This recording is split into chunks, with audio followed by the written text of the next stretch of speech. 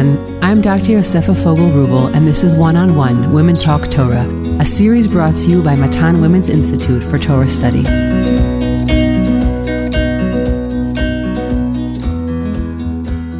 Welcome back to Matan's One-on-One Parsha podcast, where we spend about 30 minutes discussing deep thematic points about the Parsha. Our series on Vayikra is titled Kedusha in the Details and explores the way these laws try and elevate each of our most basic human functions: food intake, bodily functions, relationships, spaces of worship, and our use of time. Check out the Matan website for details about this year's summer program, Jacks, Queens, and Kings, which will run from June 25th until July 12th. We'll be delving into the roles of kings, governing powers, and advisors in Jewish text and thought. If you would like to sponsor a podcast episode in honor memory of a loved one, please contact the Matan office via telephone or email us at podcast@matan.org.il. These sponsorships enable us to keep creating new content, so if you have deliberated until now, don't hesitate to be in touch. Parshat Emor is the first singleton Parsha we've had in a while. While the Parsha is centrally occupied with what is often called Parshiat HaMoadot, a description of the holiday cycle from Pesach to Sukkot, it opens and ends with other topics. The beginning of the Parsha discusses special prohibitions for high priests and lay priests. This means that they are not allowed to become impure for certain deaths, have extra rules about hair shaving, about whom they are allowed to marry, and the demand that they not have physical deformities. While some of these stipulations are well known because they sometimes cause strife for priests today, stripped of any actual temple duties but still bound by these laws, the idea behind them is quite clear. Just as the people of Israel have been chosen to live by a higher standard of purity as expressed by many of our laws, the priests have to do so even more. The Parsha ends with a somewhat enigmatic narrative of the blasphemer, someone who in the heat of the moment curses in the name of God. This narrative reflects the high spiritual standard of speech expected of the people. It doesn't matter who we speak with, but our speech must be pure. This law is taught to the people after the Israelite is sentenced to death by stoning, and it illustrates that while there are many commanded laws in the Torah, they are often and sometimes best learned out from real-life circumstances. Today, I have the pleasure of speaking with a new guest, Dr. Tammy Jacobowitz, who is the chair of the Tanakh department at the SAR High School in Riverdale, New York, and is the founding director of Makom B'Siach at SAR, an immersive adult education program for parents, and is also an adjunct faculty member of Yeshivat Chovevei Torah, where she teaches the pedagogy of Tanakh. Tammy is currently working on a Parsha book geared toward parents reading to young children. Tammy, it's a pleasure to have you here. Oh, it's so great to be here. Somewhat different from how I usually open up these podcasts. I actually wanted to ask you a little bit about the book that you're writing, this Parsha book that's sort of geared for parents reading to children. Tell us a little bit about that. Yeah, so I never studied Vayikra as a kid. It wasn't in my curriculum in high school or in seminary, and like most of us. And I really came to Vayikra through the Midrash, through Vayikra Rabbah. I studied at Penn. I did my doctorate under David Stern, and he was in love with Vayikra Rabbah, and in turn, I fell in love with Vayikra Rabbah. And I actually wrote about Tazria and Mitzorah in my dissertation. And then it sat on the shelf for a long time, and I became a mom of 4, and I've been a high school teacher now for a long time. And I've been looking for a way to bring the wisdom of the Midrash into family homes. And I wanted to start with Vayikra because it's so difficult, and people avoid it.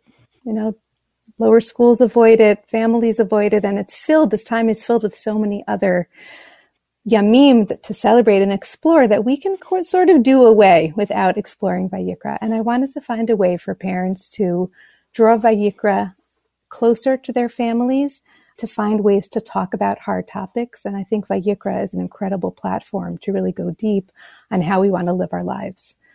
So the book is meant to be enjoyed by, I imagine, a parent curled up on the couch with a young child who enjoys learning with a parent. It's a springboard. Midrash is used as an opener, not as a closer. And each parasha, I offer 3 different ways to find meaning in Vayikra. I use a couple of different strategies. I'll just tell you about one of them. One of the strategies I learned through Midrash is to uncover the hidden narrative that's lurking everywhere in Vayikra.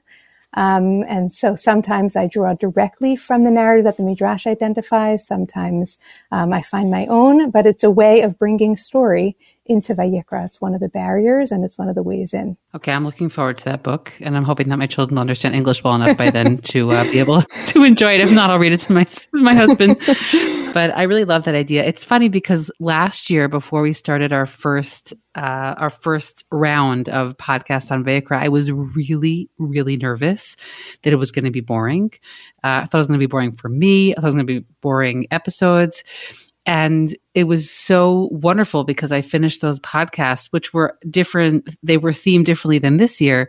And I just was reminded about how rich the book of Vayikra is. And there are sacrifices, but it's not even a majority of the book of Vayikra.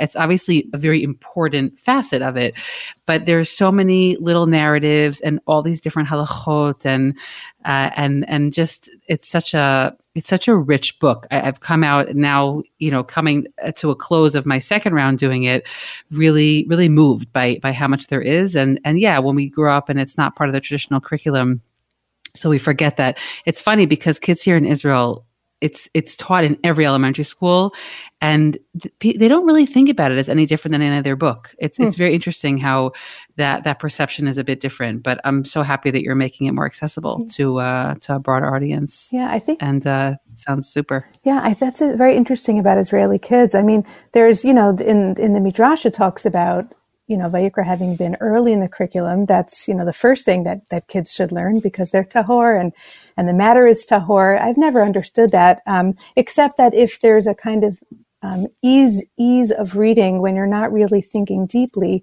you can do Vayikra. And then later, when you're thinking more deeply, it's harder. As when adults come to Vayikra, if they expect that the Torah should easily yield ideas that will make sense to them and will be applicable and relatable, then they're really stuck. But if you use Vayikra as a lens, which I try to do for really everything in the Torah is strange. Everything requires, hard. I find a lot of the narratives a lot harder. Yeah. Yeah. And to find deep meaning, you have to do work. So Vayikra makes it easier for me to read other things. I don't expect that the meaning will be easily translatable or directly to me. The Torah is written for me, but it's not written in language that is mine right now. I have to claim it. So you're saying Vayikra sort of sets the bar really high, and then after that you sort of assume that everything requires a certain amount of work. Yeah, exactly. I love that. So maybe with that we'll jump into our topic for today, which is, as I mentioned, is Parshat HaMoadot. Is this section one of a number of sections we have in the Torah where we have really the description of all the what we call the biblical chagim, but the whole cycle from Pesach through Sukkot, including Rosh Hashanah and Yom Kippur. So why don't we jump right into that? What's the angle that we want to talk about today? Yeah, I guess when I was thinking about this parak and parak Chaf Gimel, I started with a very obvious question that all the Parshanim, all the medieval commentators are bothered by, and I tried to use that as an opportunity to really, draw deeper. And the question is, why is it that the psukim begin with Ve'amarta alehem mo'adei Hashem asher tikru otam mikrai kodesh? These are my fixed times, my established times that you will call the Mikrai Kodesh. And then before going to that cycle that you just mentioned, beginning with Pesach, the psukim, as it were, interrupted by a pasuk about Shabbat. And everybody wants to know, what is Shabbat doing there? We don't think of Shabbat as a moed. It's not a moed. It's called a Mikra Kodesh, a sacred assembly. But what is it doing in this list? And I wanted to think with you about, the ways in which Shabbat both belongs as part of the group of the Moadim and ways in which Shabbat really doesn't belong in the group of Moadim. I think that, that language is so important, because if we could just state the obvious that, God gives us Shabbat. That was what God gave us in the beginning of the Torah.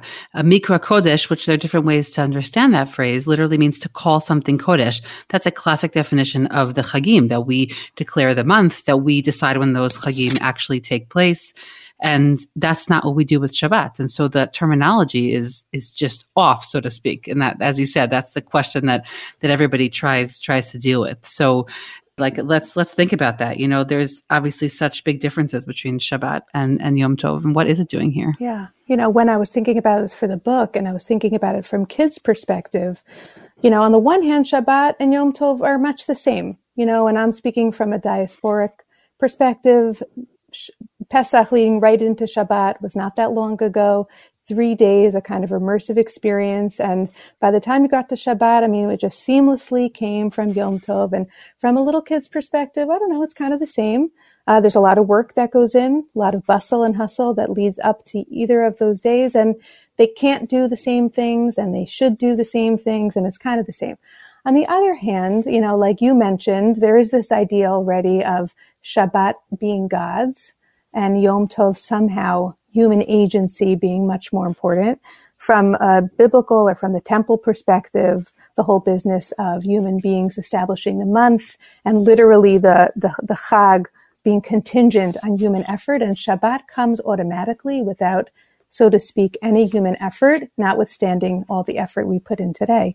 But I've been playing around with this idea. I wonder what you think about it, that in a certain way, if we think of ourselves and God as guests and hosts, okay, just stay with this for a moment.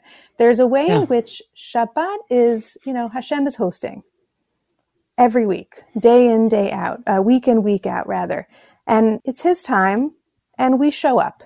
Yes, we work realistically to get there, but when Shabbat starts, we're done. And we show up as a guest would.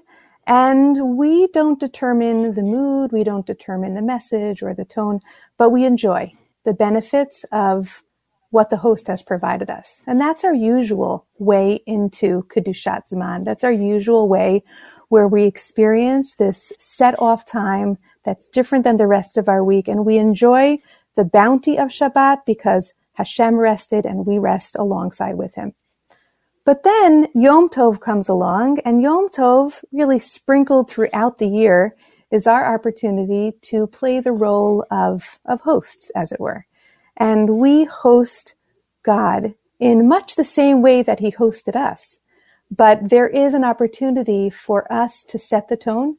We're busier on Yom Tov, and I'm thinking about the melachot, the 3 melachot that we're allowed to do, and we're cooking, and we can light, we can transfer fire, and we can carry, and that's around the business of eating and hosting. And so we're occupied in a different way on Yom Tov because we're ki'ilu, the hosts of God. And I think about this funny thing, my kids who are now mostly teenagers, when they were little, they would do this game, they called it Table for Two. And on Sundays, they would repurpose the leftovers that were from Shabbat, and they would come up with all kinds of fancy items. They'd write up a menu, they would set up a restaurant table, and they would invite my husband and I to come and eat at their restaurant. And it was like they were hosting, but it was in our house, just as we are hosting God. It's Moadei Hashem. It's Moadai. Those are God's times, but we get a little bit on the other side of the curtain to learn from what he's taught us to do on Shabbat, and then the tables get turned. First of all, very impressive children. Mine just whine when we're serving leftovers. I'm gonna throw that out there. It's a great idea. But first of all, I really love that idea. I think that because there are multiple models or other ideas in the Torah where God sort of gives us a practice and then we get to do it on our own. So I think that idea of, whether it's even in Sefer Bamidbar, where we're sort of toying with our independence, but we're not really independent yet. And then later we'll be independent. Like there's something about this process which feels very much connected to the idea that God first is sort of teaching us and looks at us as younger, less sophisticated. Again, not saying Shabbat isn't sophisticated, but it doesn't require the same sort of activity on our part. And then Yom Tov is really that time that we sort of practice, or we're able to be our own grown-ups or our own hosts. I think that's a really amazing idea. I think also that, I'm wondering what essentially is also different between them, meaning the fact that is there one of them that's higher or better, right? If Shabbat was created by God, so to speak. And I think I don't remember which, but one of the commentators speaks about the idea that, in both of them, we have a prohibition to do melacha, of course, aside from the ones you just mentioned, which do mark the day as so different. But he says that it's because of the essence of Shabbat, meaning we can't possibly do melacha on Shabbat because it has this spiritual quality to it. Whereas with Yom Tov, it's something that's sort of more acquired, meaning because we've declared it a moed, we've declared it this convening with God, like a Shabbat, so therefore we're not allowed to do melacha. But it's not because of the essence of the day itself that we can't do that. And so there's something different. I'm wondering if you look at it as less than or just more humanly activated. How do you think about that? I haven't thought about the melacha aspect, although I do want to say something about that for a moment. I think that especially when it comes to moadim, we typically, we think of the colors and the smells and the flavor and the texture of the Yamim Tovim, and they're also different one from the other, unlike Shabbat, which is steady. And so much of the character of each of the Yamim Tovim stems from the different positive mitzvot that we do that are unique to that holiday. But when we think about holiness, in time, the holy character, if you will, comes so much more from the refraining, from the not doing, from abstaining from melacha, which I think we tend to overlook, especially when we spend time with small children or teenagers, as I do, that whine, as you said, for all the things they can't do. That feels almost like the drag, but it's what creates the space and the time in such a way that we can enter the zone. When we don't do melacha, right? Just the other day, one of my students said, but I don't get it. It's not work to play fill in the blank, right? It's not work. It's a certain kind of being and doing that we remove ourselves from. And we create a separation between our regular self and our other self. We dip into this other way of being. And so the malacha is really, the cessation of malacha is the amazing secret to how we're able to achieve the feelings that we do on Shabbat and Yom Tov. But your question about, which is sort of higher or better or more elevated, I think that throwing Yom Kippur into the mix is really helpful because, how the Gemara talks about Yom Tov should be chatzio laHashem vechatzio lachem, half and half. Mm-hmm. And I think as a small person, I always thought of that almost in quadrants. Okay, you get this time and I'll get that time. And I go to shul and that's my God time. And I come home and it's my me time. And I actually don't think that way at all anymore.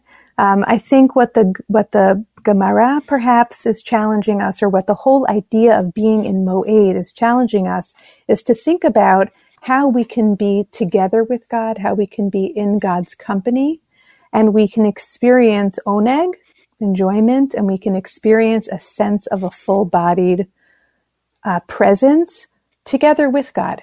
And so the Moadim and Shabbat, and again Yom Kippur, give us different ways of experiencing that balance and that alignment. Yom Kippur, I know many people have trouble with Yom Kippur, but in a certain sense, Yom Kippur is really the easy day. It's like we relinquish ourselves. There's no body self. There's no needs that we're meeting. And we're really spending the entire day in a kind of meditative state where we're aligning ourselves with the spiritual. And the Moadim are harder because there is the time that's established in Pesach not that long ago. There's like the whole night is spoken for, but there's a lot of time in the middle of the Yom Tov that there isn't something specific that you do in order to experience the Moed as a time with God. And I think that's where the challenge and the opportunity lies.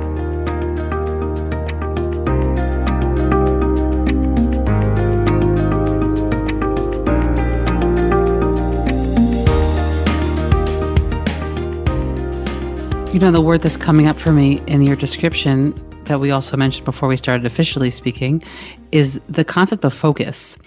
Because if you take Yom Kippur as like the extreme moed, right? It's the Shabbat Shabbaton. It's like Shabbat on steroids, basically. So It's a day. Now, again, for some people who have a hard time fasting, this doesn't work well for them. But essentially, it's a day where you're supposed to focus, and therefore you take out the things that make it difficult to focus. For a regular Shabbat and or Moed, we eat, but we don't do malacha, and that enables us to focus. And on Yom Tov, it's a slightly lower plane simply because we're allowed to also prepare. It's funny, by the way.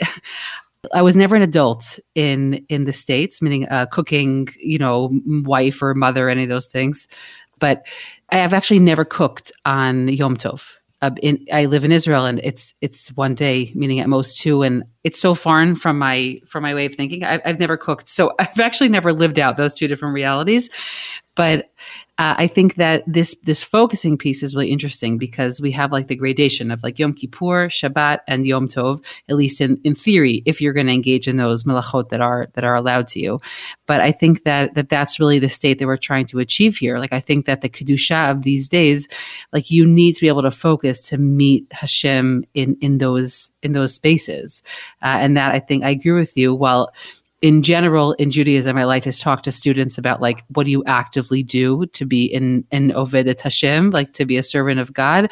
I agree with you that we can't overlook the significance of the cessation of activity, especially in our lives today, where activity is, I would use the word again, is even on steroids and more than what it used to be. And it's so stark regarding how much this creates the character of the day. So that word just sort of keeps coming up for me. And when you're describing that. Yeah. And being in the diaspora, we actually cook everything beforehand too. But I want to say that one of the things that the 2 days allows for, and maybe we need it in the diaspora in a way that you don't in Eretz Yisrael, but there is a way in which spending more time in that zone, you enlarge your capacity for focus and you enlarge your capacity for that way of being and for that presence. And I guess I think about that as you move through your life. Moadim, like everything, they're faster and easier for many people. Yom Kippur, how long did it seem when you were young? And now it's over soon after it starts. But we are being invited in. The Moed, and let's bring it back to Vayikra. The Moadim are like the Ohel Moed. They're the time equivalent of the space of the Ohel Moed, and the Mikra Kodesh likens to the Vayikra El Moshe, that we're really being invited into this opportunity to meet Hashem in this way. I've also been playing around with this idea that, since there's an invitation that we hopefully accept, it also means that it's an invitation that's being extended and we might not accept it. If we could anthropomorphize Hashem for 1 minute, there's a sense in which, Elehem Moadai, but you might not show up. And we are the willing and loving receivers of the invitation, but it's a two-way street. It's a meeting place. It's an opportunity that we're lucky that we get, but God, as it were, is also pleased that we show up. And it reminds me of the Midrash in the beginning of Vayikra. There are many, many Midrashim in the very beginning on Vayikra El Moshe, which seems like such a simple pasuk, and what's there to say about it? But the Midrash goes nuts on, what it means that God invited Moshe in, and it was a very particular kind of invitation, and it was an opportunity, and he was selected, and that's by extension what's happening later in the Sefer to the rest of Am Yisrael, that the Moadim are a specific kind of invitation, and we are, again, being given the opportunity to sit with a certain kind of presence together with God. So it's interesting because the idea of invitation, because of the halachic differences between Shabbat and Moed that you mentioned earlier, there's so many who describe Shabbat as God inviting us in versus Moed or the Chagim is when we invite God. But it really comes through very clearly from the development of the halacha. So it's interesting because I think you're saying something that's slightly different and a little bit more nuanced than that. But I'm years and years ago, I remember a friend, we're speaking after one of the Chagim. I think we at that point had some smaller children, and we were sort of discussing, how much we feel like the spiritual sort of essence of that Chag. And she said, it doesn't always work, right? It's not always going to happen. But she said, I really always look at the Chagim as an opportunity, which you just used that word as well. I look at it as an opportunity. So if it didn't happen, I didn't get the bonus, but it's not like my life has lost out.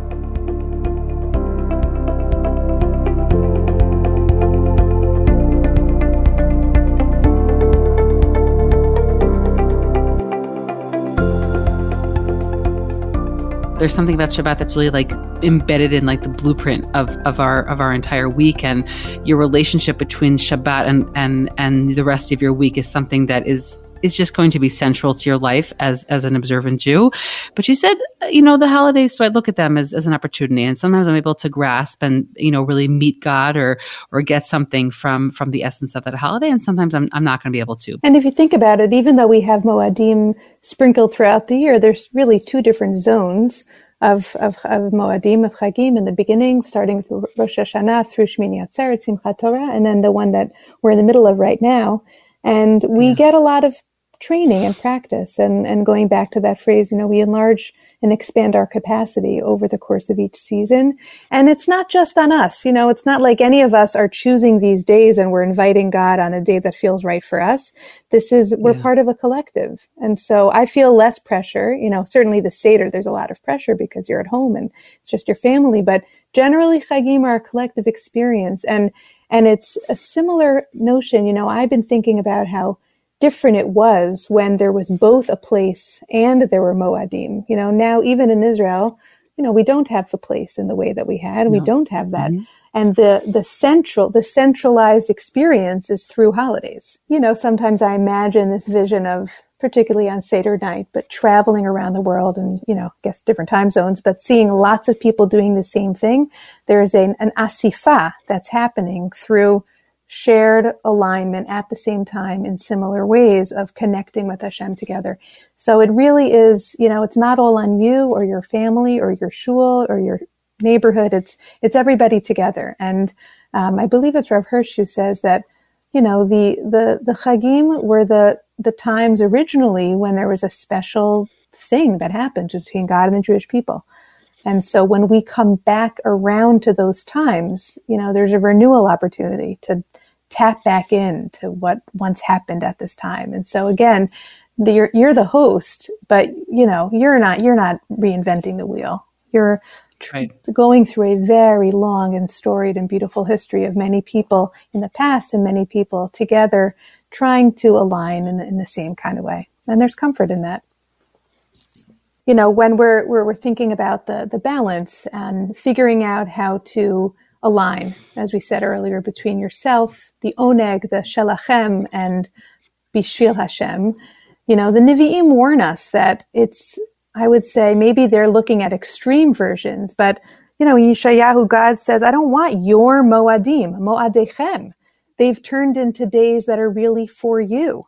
Or when later he warns, don't make this a day where you're doing asot chafetzecha, when you're, engaged in your own affairs. And that looks perhaps extreme when you see it through the lens of the Nevi'im, but I actually think that that's an ever-present problem that we struggle with. It's hard to know when your oneg is for you to the exclusion of for God, and how do you figure out a way in which your personal and your family connecting, enjoying, when all of that is serving its own purpose, or when it's together in some way with God.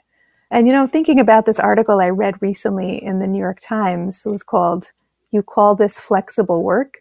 And in the context of the article, which was looking at the ways in which, we're drowning in our inability to control our time and understand divisions between time. And the article was describing the evolution of work time, and how in the late 19th century, the labor unions who were agitating for an 8-hour workday, halavai, we should all be privileged to experience that again. Their slogan was 8 hours for work, 8 hours for rest, 8 hours for what we will. And I can't stop thinking about that. Is that what Chatzio Hashem, Chatzio Lachem means somehow? Like having time where you plug in 8 hours for work and nothing else. Maybe I'm a slave to my work, but I'm free to be a slave. And then once that's over, I'm in my own zone. Do we think of Shabbat and Yom Tov that way? When I'm in shul, it's just for God. And when I'm out of shul, it's just for me. I don't think so. I don't think that's the opportunity. I think the opportunity is to find a way, and you have to use your imagination, your spiritual imagination, but to find a way in which your home life, your eating life, your enjoying life, all of that is wrapped up with your spiritual growth. And it's interesting. I thought a lot about this question, and I'm going to share it personally, even though I know that it's not so relatable, because I work in Torah throughout the week. My Shabbat in the past few years has turned for me into a need for a break. And, for years was very clear to me, and also it's a halacha question, not to read secular novels on Shabbat, and then I got to this place in my life where I don't let myself read during the week because I'm doing too many other things, and I need to be, for myself, boundaried with my own time and preparation. And so the times that I'm able to do that, I actually said to my students recently that I really only read fiction on the Chagim. And so this question for me is actually it's become very pertinent of what does that mean, Chatzio Hashem? Mm-hmm. And for me, there's tremendous oneg in fiction. Right. I mean, I love fiction, which is why I have to live it myself. Yeah. But it's an interesting question. And obviously everybody deals with it differently. I have, friends who do shift work, and they're nurses. And so their sense of time and boundaries is so different. And also their differentiation between Shabbat and Chol is obviously something that's been shifted also over time. Yeah. So those are really important questions. Yeah. I don't have any answers. No, I love that. I mean, I've been thinking about this too, and I don't mean to be suggesting only one way of imagining this, but that's what's so helpful. I mean, halakha gives us a certain degree of instruction and boundaries, and many things are off limits on Shabbat, and that really helps us to organize our time and set up the experience in the best possible way. But then there's so much room for individual experience to figure that out. And that makes so much sense. I remember feeling that way when I was a full-time learner, that Shabbat was really not about Torah. And that made sense. And that was a division. Or also that it becomes, for many people, Shabbat becomes their family day. And because, let's say, they're working very full time, or it's just much more stress time with their children and their family.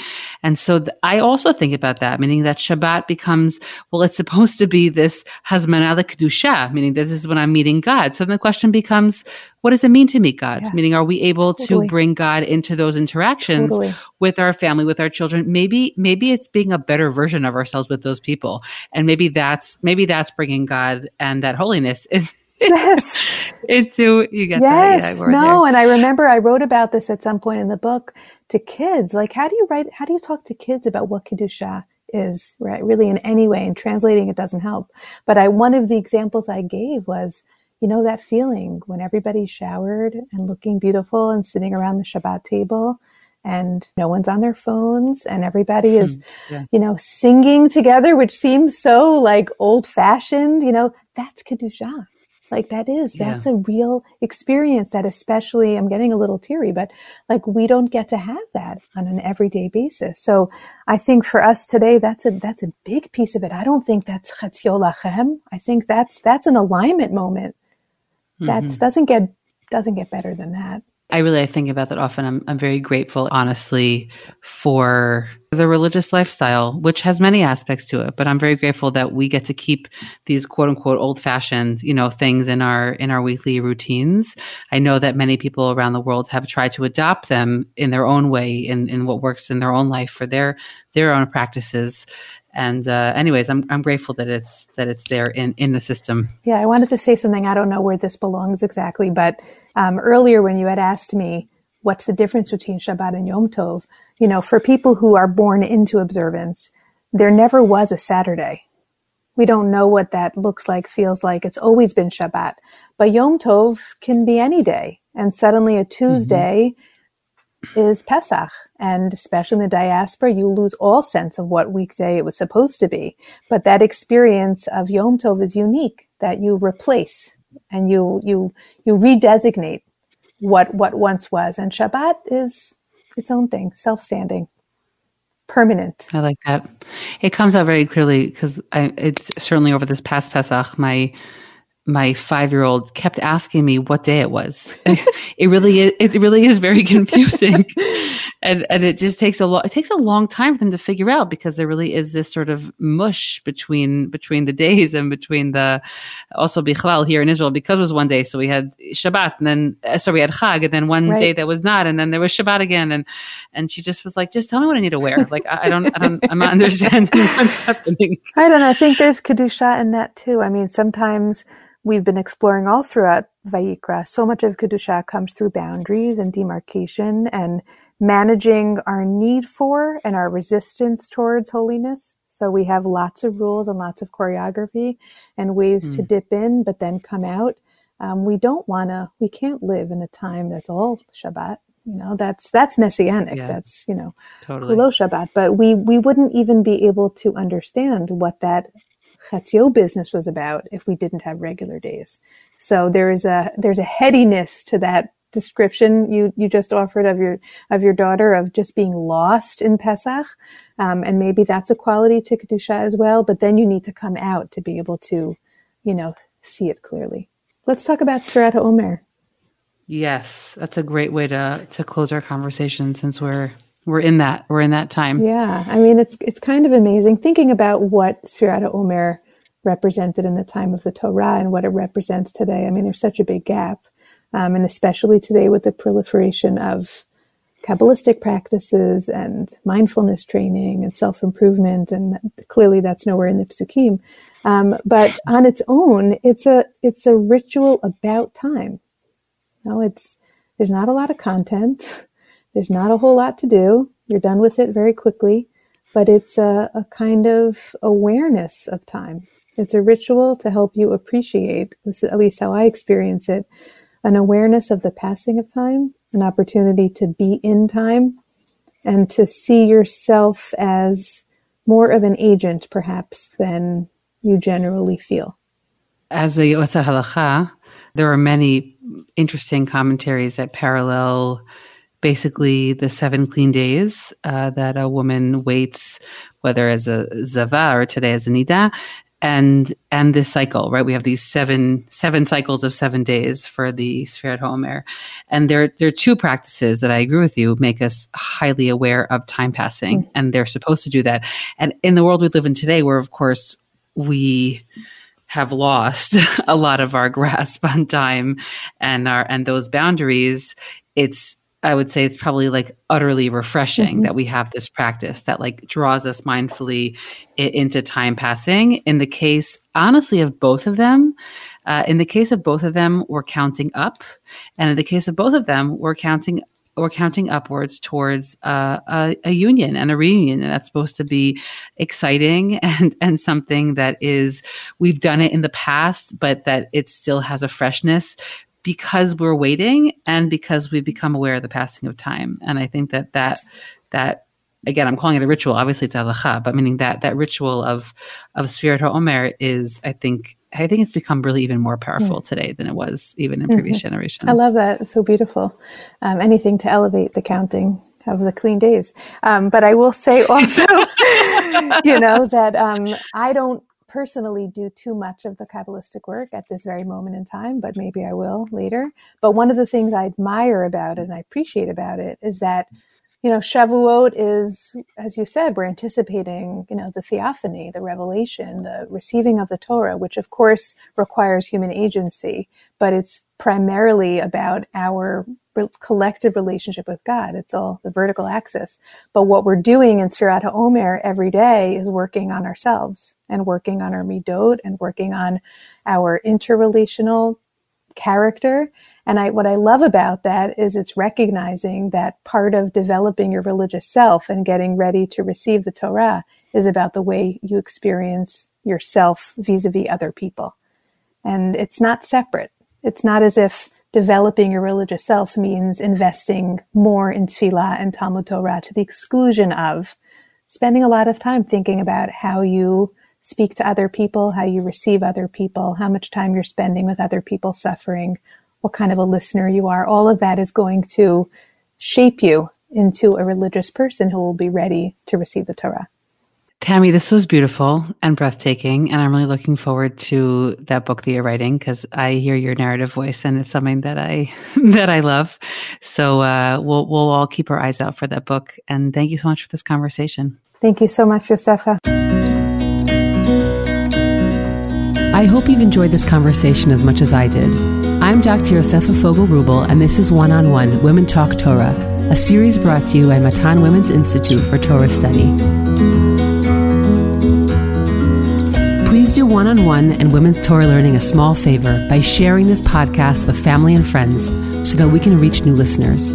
You can stream and download these episodes on Spotify, iTunes, Google Podcasts, SoundCloud, and Matan's website. Don't forget to leave us a 5-star review in the comments. Please send us any feedback at podcast@matan.org.il. That's podcast@matan.org.il. Thanks for listening, everyone.